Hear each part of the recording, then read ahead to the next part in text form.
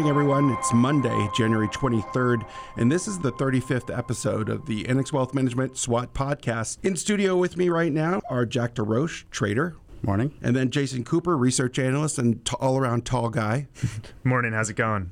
And then finally, our chief investment strategist, Todd Voit. Good morning. Todd, lead the way. Well, we usually start this off, and actually, I don't know if a lot of people know it, but this SWAT podcast was your idea. It was my idea, and I like listening to you all talk.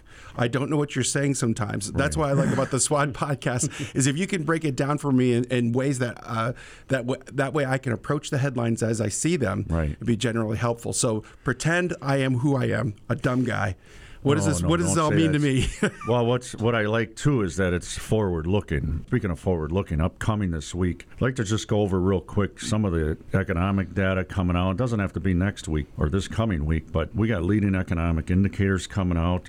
Kind of a rule of thumb there is depth, duration, and diffusion. Three things that are important that tell you if you got 3.5% decline in that index over a 6-month period, you're heading into recession. You got some PMI, manufacturing, durable goods, GDP, first reading for Q4. This is important because last June, sketching out the future track of the economy, which ties in, of course, to the market, we projected that, if you remember last June, we're coming off of 2 consecutive quarters of negative GDP, and it was technically a recession. That wasn't a recession in the good old-fashioned recession we know and love. That was just a technicality. The real issue was we're going to come into the fourth quarter with positive GDP, and then we go into recession. That was projected back in June by us. Now, with that said, this GDP report coming out this week is the first report, and there's always 3 of them, end of every month, for the previous quarter. That fourth quarter is going to be a positive reading. Okay, it doesn't mean we're out of the woods. It's just reflecting what we expected anyway, third and fourth quarter positive GDP. April 30th, or thereabouts, will be the first reading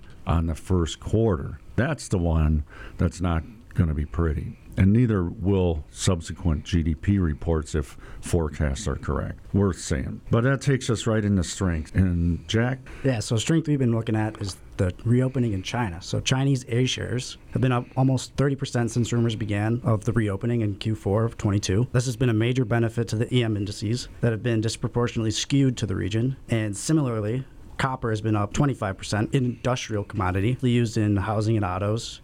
And coupled with that, the London Metal Exchange, their inventories have been at their lowest levels in 5 years. So you're seeing really strong demand for the commodity due to growth, China and the Asia-Pacific region in general. And then at the same time, there's low inventory, so that should support price pressure to the upside. Exactly. And moving into the second strength we have here, energy crisis in Europe, not as bad as we feared. Mild winter coupled with redirected natural gas exports seems to get us through the winter. So that's a nice tailwind to global growth. When you think about the economy overall or the global economy, you can almost think of it as a 3-legged stool. What you see in the United States, Europe, and China, and putting one of those economies into a recession really would have been a headwind to overall growth and overall global demand for commodities and any other type of thing that people tend to consume. Maybe it would be helpful to then turn over to another strength, which is global financial conditions. And I think one thing that many of our listeners might be surprised by is the fact that we're actually seeing financial conditions ease, especially in G6 balance sheets. So if you were to look at the summation of balance sheets for the G6 central banks, so PBOC, the UK, ECB, Fed, and Japan, I think there's maybe one more in there, maybe Canada, don't quote me on that. I think many would expect that number would be coming down as the Fed aggressively tightens and you hear about the UK tightening. But what we've seen starting actually in November was an inflection to the upside. And that's when big buying started coming out of Japan. And what caused that was their push of the peg from 25 basis points to 50 basis points. You really started to see their balance sheet expand significantly in December. And when you think about why, well, at that time, prior to them increasing the peg, investors in JGBs really had currency risk. That just like investors in treasuries or any other bonds in the United States had currency risk when you looked at the fact that the yields were lower, than the rate of inflation. And when you say currency risk, it's to the foreign and holder of U.S. Treasuries. Exactly. So when you have an account summary coming every quarter or every year, you don't really see it as much when it's in the currency. But once the Bank of Japan allowed the peg to float or to increase from 25 to 50 basis points, then you started seeing pronounced sellers. And those were probably investors thinking, oh, now I don't just have currency risk, but I also have interest rate risk. And what you saw happen to the global central bank balance sheet is that started to inflect upwards towards the end of last year, really started to climb higher into January. And that's coupled with the China reopening. And at the same time, you have the PBOC also expanding their balance sheet. So there's actually easing going on from a global central bank perspective, despite what you hear from many financial pundits about raising interest rates. And that's a strength because? It's a strength because you're injecting liquidity into the global financial system. And we saw, the markets catch a bid, and we were wondering, what is behind this? Because it seems like there's maybe something outside of economic fundamentals that are catalyzing this. We actually use gold and even to a degree Bitcoin as a gauge for global financial liquidity. So when those two things started to move in unison, it catalyzed a bit of a deeper research, and that's how he came across this data. Now, quick, can you comment on quantitative tightening, U.S. Treasury? Sure. So the other thing you could say is quantitative tightening has been happening in the background. Effectively, the Federal Reserve is allowing agency mortgage-backed securities and treasuries to roll off the balance sheet to the tune of about $95 billion per month. That's $1 trillion of tightening over the course of the year. But you also have had the TGA, which is a liability on the Fed's balance sheet, the Treasury General Account, that has been decreasing. And when that goes down, reserves go up. So you've effectively had an administration of, or an injection of liquidity into the system domestically as well. There's a researcher from Bank of America, Mark Cabana, and he calculated that since the Fed's QT program got underway last May, the balance sheet has shrunk by $406 billion, but the TGA has dropped by $422 billion. So that's almost completely offset the liquidity drain in our domestic system. Moving on to weaknesses, we're kind of hung up in strengths. Which one of you guys want to take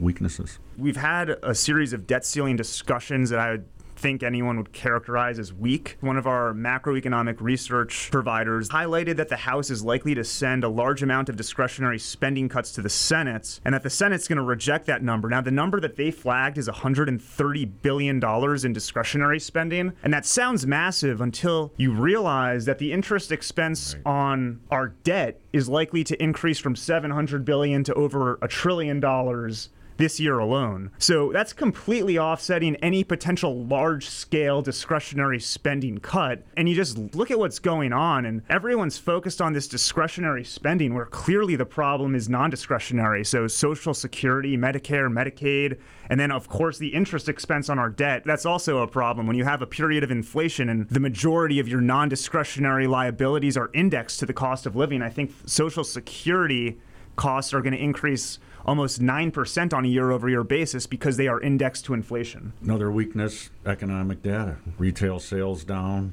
We talked about leading economic indicators in a negative trend. Production data weaker than expected. Where are we with the inversion of the yield curve? I know it's expected to be inverted for the whole rest of the year. Yeah, so an inversion of the yield curve has been a weakness we've been harping on for quite a while now. Right now, 122 basis points. It's gotten up to 130 basis points. Deepest inversion since the 1970s. Really strongly correlated indicator showing 2 recessions. So we're keeping our eye on that looking forward. Another weakness we want to get to is the dollar trending lower, losing its strength that it's had over the year. It's had a long bull run. Yeah, at least 10 years, right? Yeah, exactly. And this is negatively correlated to emerging markets, which is why we've seen emerging markets see great returns lately. Just back up on that inversion. 130 basis points means 1.3%. That short-term rates are higher than long-term rates. Exactly. That persists. Yeah, the 3-month Treasury. Yeah, right. The 3-month Treasury is yielding or more than the 10-year Treasury. Right. Given that investors don't want to take risk on the long run. Right. They want to get their yield in. When you got 2-year bonds rolling off, you jump all over that 4.71 2-year Treasury versus a 4 or 3.5 now in a 10-year Treasury. People jump all over that 1 and 2 year, but at the end of that 1 or 2 year, that 4.7 Treasury, it may be 3%. That's known as how- reinvestment risk. Right. So that wild swing in the short end is like a dog's tail. The one point I want to mention about that, so if that's the case, and let's just use round numbers, if we have 4% that we're getting off of treasuries and they go down to 3% 2 years from now, and you do it another 2 years, what's your average for those 4 years? 3.5. So it's not the end of the world type of thing, but investors got to be aware that because of the inverted nature of the yield curve, the opportunity actually might be in that longer term 10 years. Go and get the 10-year because that 1 and 2 year could be dropping to 2.5% if we go into a hard landing. They lock in your high yield out 10 years Right. Before we see peak rates starting to fall. Right. Dollar, you mentioned trending lower. That's been on a course to trend lower since October. And as Jack mentioned, it's positive for emerging markets. So you had mentioned that the yield curve is, I guess, as inverted as it's been in decades, right? Correct. You, Jason, had mentioned that there still is some liquidity going on. Does that mean that if that liquidity didn't exist, that the yield curve could actually be more inverted? I think that's definitely a possibility. Jason, would it be more inverted? There are a lot of moving pieces, but one thing that I would consider is that when liquidity is injected into the system, there's then more demand for financial assets. If there's more demand for financial assets, you can look at it the other way too. Maybe they're taking that excess liquidity and locking in longer duration securities because there's an increased probability of a recession driven by the inversion of that yield curve. It's very hard to conceptualize how money would flow because of that, though. But I think that it's definitely catalyzing a bit under gold. You asked a really good, humbling question, and the answer is that I think it actually would be more inverted if it wasn't for the liquidity coming into the system. Now, that doesn't last for long. It's a temporary type phenomena, inverted yield curves. Normal yield curves has the short end of interest rates lower than the longer end. How do we go from inverted to normal? Well, that means either short-term rates got to come down hard or long-term rates got to go up. With inflation on the descent sequentially, I know year on year it seems relatively high, but it's been coming down sequentially. It's more likely that longer term rates will still hang around where they are if the base case scenario of inflation leveling out at 4% sticks. That means the short end's going to likely come down to bring that yield curve back to normal. We got to get on to opportunities real quick. And I'll just mention that in the opportunities, I wanted to get this in there, as the technicals start becoming more important in how the market's trading than the fundamentals. We're at a point that happens just about in every cycle where the market starts rallying as the economy's still descending. Tell me where the bottom of the economy is going to be. Where's the worst part of the economy? The unemployment north of 4%, job openings plunging. Is that summer? Is that fall? Well, then back up 6-9 months and you'll find the bottom of the market. Okay, now in V-shaped bear markets, it was a 3-month difference. Market bottoms in March and starts rallying. The economy bottoms in June. What's going on in between? Well, the economy's just deteriorating and the market's rallying. It always confuses people, but it's because the market's looking ahead. By June of this year, the market's looking into 24, and then more political things start coming in. So the technicals, and that one thing I want to mention real quick on behalf of the investment team. There's fundamentals, valuation, and trading. Trading is a part of technical analysis. The vast majority, 3/4 of it or whatever, you use to get an idea of what's going on in the market. You're not using it to predict prices. But there's a trading part of it. And that trading part of it can become more important. And that's coming to the forefront now as the economy's deteriorating, the markets rally. When does the market rally? And how do you know when the market rallies without your neighbor telling you 6 months from now, hey, the bottom of the market was in March? So, and we're really good at trading. And the reason I say that is you watch any of these business broadcasts and they're talk about technical analysis, you think they're on another planet. But they also make the mistake of looking at companies in isolation and how they're trading. We look at indicators. You look at the market first, and you look at your particular stocks after. All you're seeing is the market and the stock price changing. There's a way to extract the market out of what's going on with the shares of that particular company to know what uniquely is going on with that company. That's important. GARP, Jason, I'll leave that to you. Sure. So one area where we see an opportunity is growth at a reasonable price. Over the last year, value just really decimated growth from a performance perspective. If you look at it from a statistical lens, NASDAQ underperformed the S&P by 2.3 standard deviations. That happens about 1% of the time. Whenever you have underperformance to that magnitude, you can be sure that something's going to start looking relatively attractive. And we're seeing growth names that have a continuous growing stream of earnings. So they are generating real earnings. They're not some stocks that maybe the earnings will happen 10 years from now. They have them. They've been growing them for decades. Maybe the growth rate is 15 to 20% higher than the market. And there's valuation opportunities there. Trevor Nargis looked at relative valuation and takes the Z-score showing statistical significance of the relative valuation favoring growth. And that ties in with that recovery in stocks. And there's a robust rally somewhere out there in the midst of economic deterioration, and it's going to be led by growth companies. You'll start seeing that. We'll pick up on that rather quickly. Yeah, exactly to your point. Some of these companies are able to grow during periods of recession. So even if you have the economy deteriorate, my best guess would be that most of them still generate positive earnings growth in a period where that becomes more scarce.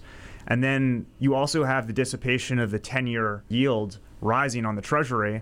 So as that comes down, because these companies are valued on distant cash flows, that also becomes less of a headwind. So you have some nice tailwinds now for growth stocks, or growth at a reasonable price. Well, while we're talking about earnings for growth stocks, maybe we can just talk about earnings for the overall market. And for the fourth quarter, the earnings for the S&P is projected to decline 4.6%. If you were to take energy stocks out of the market, I think it would have been closer to 8%. And then you also have a backdrop of a 6% inflation regime. So real earnings are probably down closer to 13%. You've had 5 companies report negative guidance and 2 positive. And the energy sector, it's the largest contributor to earnings over the last year. And if they were excluded, the index would have grown at negative 8.8%.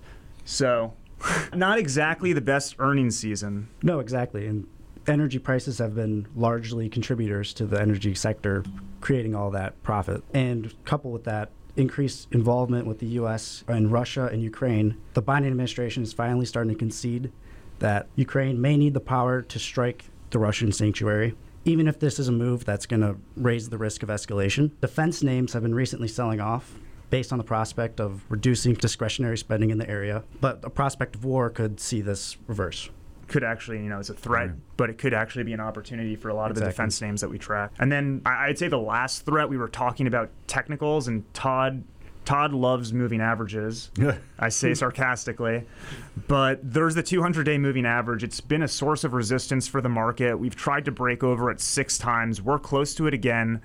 And it's just this threat until we're able to get through it, at which point, I think from a technical perspective, the market's going to start to look a lot better. Right. And, the point of that is that you anticipate what others are going to do because there's such widely watched indicators. And I always said 200-day moving average, it's a moving target. All right. Don't take it in isolation to trade off of it. It just gives you an idea of what the crowd might be thinking, and it pushes a share price above a 200-day moving average. You can anticipate more investors piling in. The one thing I wanted to mention on the technical analysis side and trading is we actually have low turnover. We keep the turnover down. We're not buying and selling all the time, but we have this astute understanding of trading and when to move in and out over years, not days. Yeah, so let's go back over the headlines. When we talk about strengths, Jack, you had the strengths. What would be our headline strength? So central bank liquidity is increasing, and along with that, Chinese reopening. And our headline weakness? I guess you could say that Congress is kind of fiddling with the debt ceiling while our deficit burns. And our headline opportunity? And you're looking at me, so I'll throw out growth at a reasonable price. Who doesn't buy growth at a reasonable price? Growth at a reasonable price. And our headline threat? Let's call it earnings. That is your SWOT podcast for Monday, January 23rd. Tune in next week. Thank you very much. We'll see you next week. Annex Wealth Management, LLC is a registered investment advisor. For more information about our firm, please visit annexwealth.com. The information in this podcast is for educational and entertainment purposes only and is subject to change without notice. The opinions expressed are those of the participants and don't necessarily reflect on those of Annex Wealth Management, LLC. Information presented should not be construed as tax, legal, or investment advice, or a recommendation or a solicitation for the sale of any product or strategy. Listeners are encouraged to seek advice from qualified professionals to determine whether any information presented may be suitable for their specific situation. Investments involve risk. Neither Annex Wealth Management, LLC, nor its podcast participants shall be liable for losses resulting from decisions based on information or viewpoints presented on this podcast.